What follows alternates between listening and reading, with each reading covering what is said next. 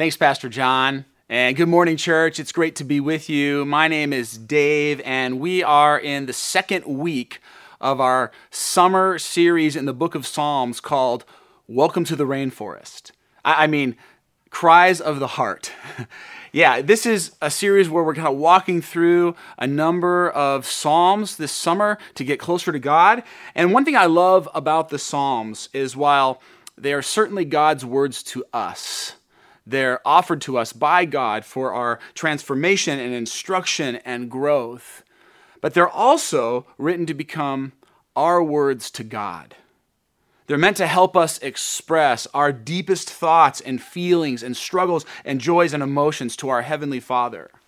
And this is why I believe that when you read the book of Psalms, they're all sort of jumbled together. Some of you have high administration gifts, and maybe you're wondering, why aren't they grouped a little better? Why aren't all the happy ones together, and the sad ones together, and the mad ones together, and the frustration ones together? Why are they all muddled together in a random pattern? And I believe that the Psalms are kind of messy because life is kind of messy. We don't just have happy days and sad days and mad days and glad days. We experience a range of emotions, and not just in one day, sometimes in 1 hour, even in 1 minute. Just this past week, my wife's grandmother passed away, and she was 96. She was kind of like a grandmother to me as well. We both loved and adored her, and there were a lot of emotions in those days after her death. But not just the same emotion. There were tears and there was sorrow, but there was also stories and laughter. There was anguish and there was peace, all mixed together, sometimes within a matter of moments from one another. And this is how the Psalms are. They teach us to deal with our emotions. They teach us to authentically engage God with our real lives. And so in this series, we're looking at different types of Psalms. Last week, Pastor Nick started us off in Psalm 37, talking about the cry for wisdom. In future weeks, we'll talk about the cry for lament, the cry for vindication, the cry for supplication, the cry for thanksgiving. But today, I want to invite you to pull out your Bible, open to Psalm 103, because we are going to talk about the cry for adoration. Our English word adoration comes from the Latin word adoratio, which means to give homage or worship to something. You see, adoration and praise, adoration and worship are very closely connected. And all of us as human beings, we were created to worship. We are hardwired to give adoration and praise to the people and to the things that we value. C.S. Lewis writes about this very thing. He says, "There's something about life and human nature that when you see something that's praiseworthy or admirable, our instinct is to express adoration." We've all experienced this. We've seen something, we've experienced something of value, that's admirable, that's praiseworthy, and adoration has just flown out of our mouths. Just about a week ago, a buddy of mine and I took our sons backpacking to this place called Jefferson Park. Jefferson Park is the little area right at the foot of Mount Jefferson.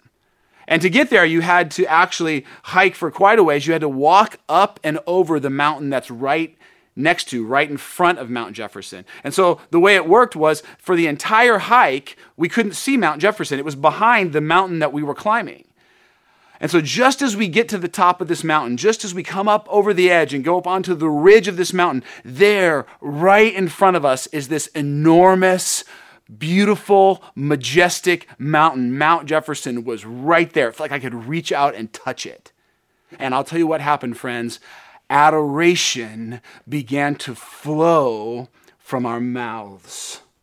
It just began to come out of us because it was that impressive. It was that spectacular. It was that beautiful. Because again, as human beings, we are hardwired to praise and to worship and to adore things of beauty and value in our lives. And so the question that we're asking today, the question of this psalm is, how are we doing at adoring God? How are we doing at adoring God? How much worship, how much praise does God get from you and from me? Well, Psalm 103 wants to help us with this. Psalm 103 wants to activate the adoration of God in our lives. In fact, that's the title of my message today, Activating Your Adoration. Here we go. We're going to dive right in. Psalm 103. Praise the Lord, my soul. All my inmost being, praise his holy name. First of all, it's important to note that the author of this psalm, most likely David, begins by preaching to himself. He's talking to his own soul. He's saying, at the core of who I am, I want to be someone who values and esteems God so much that praise and adoration just flows out of my life. And you notice the word all there. All my inmost being, praise his holy name. Friends, this is not a psalm about surface level praise and adoration. This is not a psalm about singing a few tunes to God several times a week. This is a psalm about valuing God so greatly, seeing his worth so clearly, understanding who he is and what he's done so completely that adoration comes naturally and instinctively pouring out of our mouths and lives constantly. That's what this psalm is about. In the New Testament, the Apostle Paul talks about this same concept in Romans chapter 12, verse 1. He says, I urge you, brothers and sisters, in view of God's mercy, to offer your bodies, your lives, as a living sacrifice, holy and pleasing to God. This is your true and proper worship. This is how you express adoration. And then David, in the psalm, he tells us how to do this. He tells us how to raise the adoration quotient in our lives. And really, if you want to boil down his instruction to one word, you can do it. And that one word is simply remember. That's the key of this entire song or psalm. Praise the Lord, my soul, and forget not. Forget not. Remember. And when the Bible calls us to remember, we have to understand that the idea isn't just mental recollection. It's not just mentally recalling something. The idea is that we allow that thing we're remembering, to have the emotional impact on our lives that it is intended to have. When the Bible says remember, it's asking us to be so conscious of something that that thing has the power to shape and direct our entire lives. Let me give you kind of an off-the-wall example. I remember, and will always remember, the very first time, and maybe you do too, I went to the grocery store after COVID hit. It was probably mid-April. I had recovered from my hip surgery, and I went to the grocery store to get a few things for my wife, and as I got there, everyone was wearing a mask, myself included. There were people out in front cleaning off the shopping carts for everyone who wanted to take one. There were arrows on the ground, on the floor of the shopping center, directing you which way you could walk up and down the aisles. There were signposts all over posted saying, keep your distance, stay 6 feet away. And then there were plastic dividers hanging up between you and the cashier. And all this was new, and everyone was being really, really careful to keep their distance because honestly, it felt like, at least to me, in that first time, it felt like every single person in that store was infected with the virus. I was pretty sure they all had it, and I was just trying to stay away from all of them. And I can still remember sort of squeezing past people and looking around to make sure that no one was getting too close to me. And when I got home from that outing, I turned to my wife and I said, that was the craziest, most Twilight Zone experience I have ever had. It was nuts. And here's the point. It wasn't just that I remembered that we were in a pandemic. It wasn't just that I mentally recalled that a pandemic was happening in our nation. It was that the coronavirus was so consciously on my mind that it radically shaped what I thought, how I felt, and how I acted. I remembered the coronavirus in a way that changed me. Now, this might seem like a weird analogy. For some of you, you might be saying, Pastor Dave, too soon. But the psalmist here is calling us to remember the Lord in that exact same way. To be aware of God in our lives, so much so that how we think, feel, speak, and act is utterly transformed. We are called to remember like that. And that, of course, begs the question, what are we called to remember? If the psalmist says, remember, and if you remember, then you will live a life of adoration, what are we called to remember? And I believe this psalm gives us four transformative things for us to remember that will lead to adoration of God in our lives. Here we go. Let's dive in. Let's walk through them. 1, we must remember the power of his benefits. Verse 2, praise the Lord, my soul, and forget not all his benefits. You see, there are benefits to making God your Lord and King, and now David will list out some of those benefits. Praise the Lord, who forgives all your sins and heals all your diseases, your spiritual diseases, who redeems your life from the pit and crowns you with love and compassion, who satisfies your desires with good things so that your mouth is renewed like the eagles. Who forgives all your sins. That's the first line there.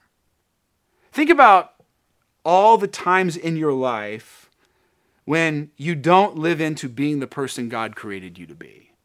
When you fall short, when you miss the mark. Just last week, I was loading our car for a family trip, and one of the bags with some food in it fell out of the back of the van, and a giant jar of spaghetti sauce shattered open, spewing messy red goop all over everything.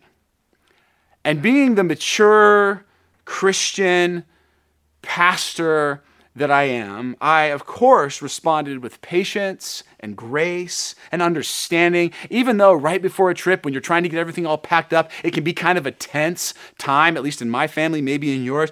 Even though that was the case, I, of course, responded with amazing grace. Or maybe I didn't. And that's just one moment. But when I stop and think about every time that I've done the wrong thing, throughout the course of my life, every time I've done the wrong thing, every time I've said the wrong thing, every time I've thought the wrong thing, every time I failed to do the right thing, or the generous thing, or the faithful thing, or the humble thing, for every single sin in my life, big and small, God says this, I have forgiven them all. Friends, I don't think we spend enough time considering the enormous extent of sin that we've been forgiven for. It's huge.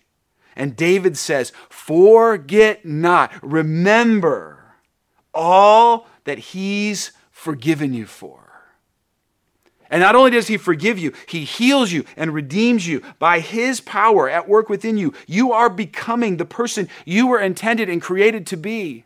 A person filled with love and joy and peace and patience and kindness and goodness and faithfulness and gentleness and self-control. That's who he's creating you to be. That's who he's healing you and transforming you into, all by his power and strength. And then verse 5.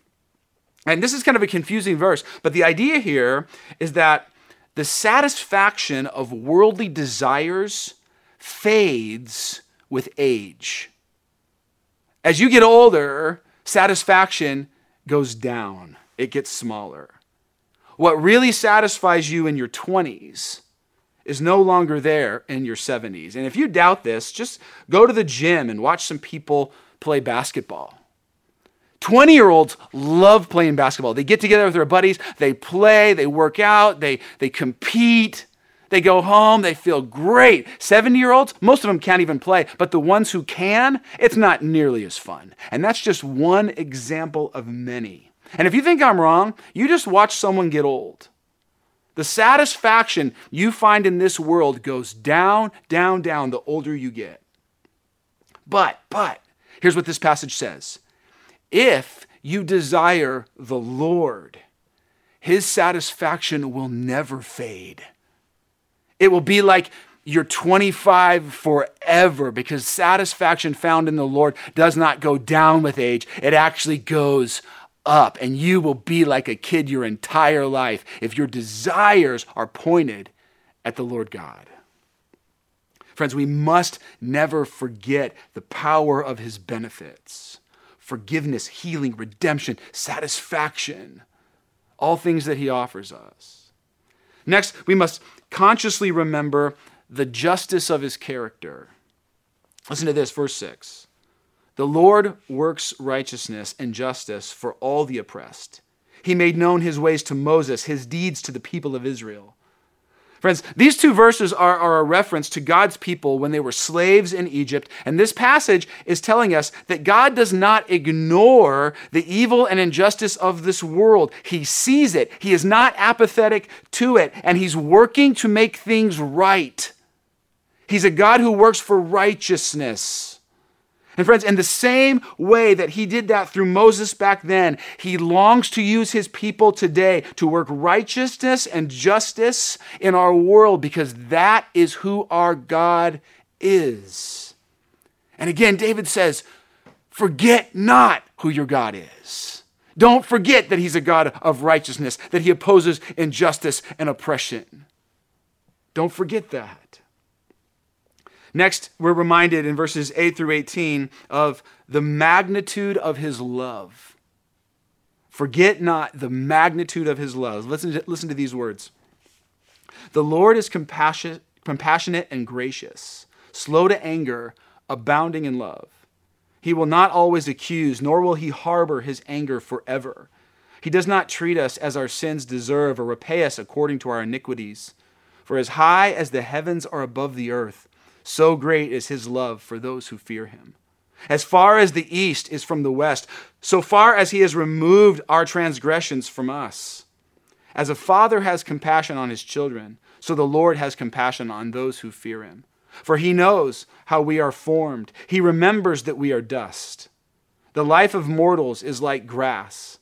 They flourish like a flower of the field. The wind blows over it, and it's gone, and its place remembers it no more. But from everlasting to everlasting, the Lord's love is with those who fear him, and his righteousness with their children's children, with those who keep his covenant and remember to obey his precepts. Friends, in this part of the psalm, we are actually told what motivates God's forgiveness.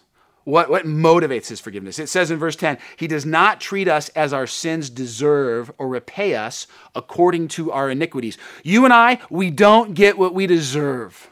Why? Because God's love is greater and more enormous than we can possibly imagine. Listen to verse 11. For as high as the heavens are above the earth.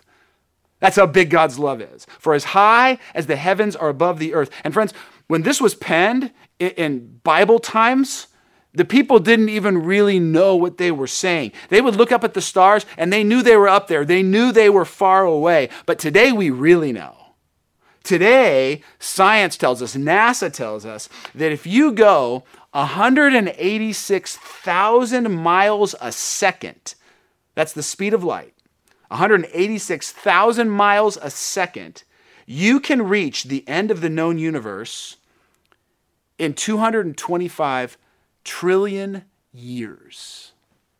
That's how high the heavens are above the earth. That's how great God's love for us is. And the psalmist here compares the magnitude of his love to the smallness of our lives.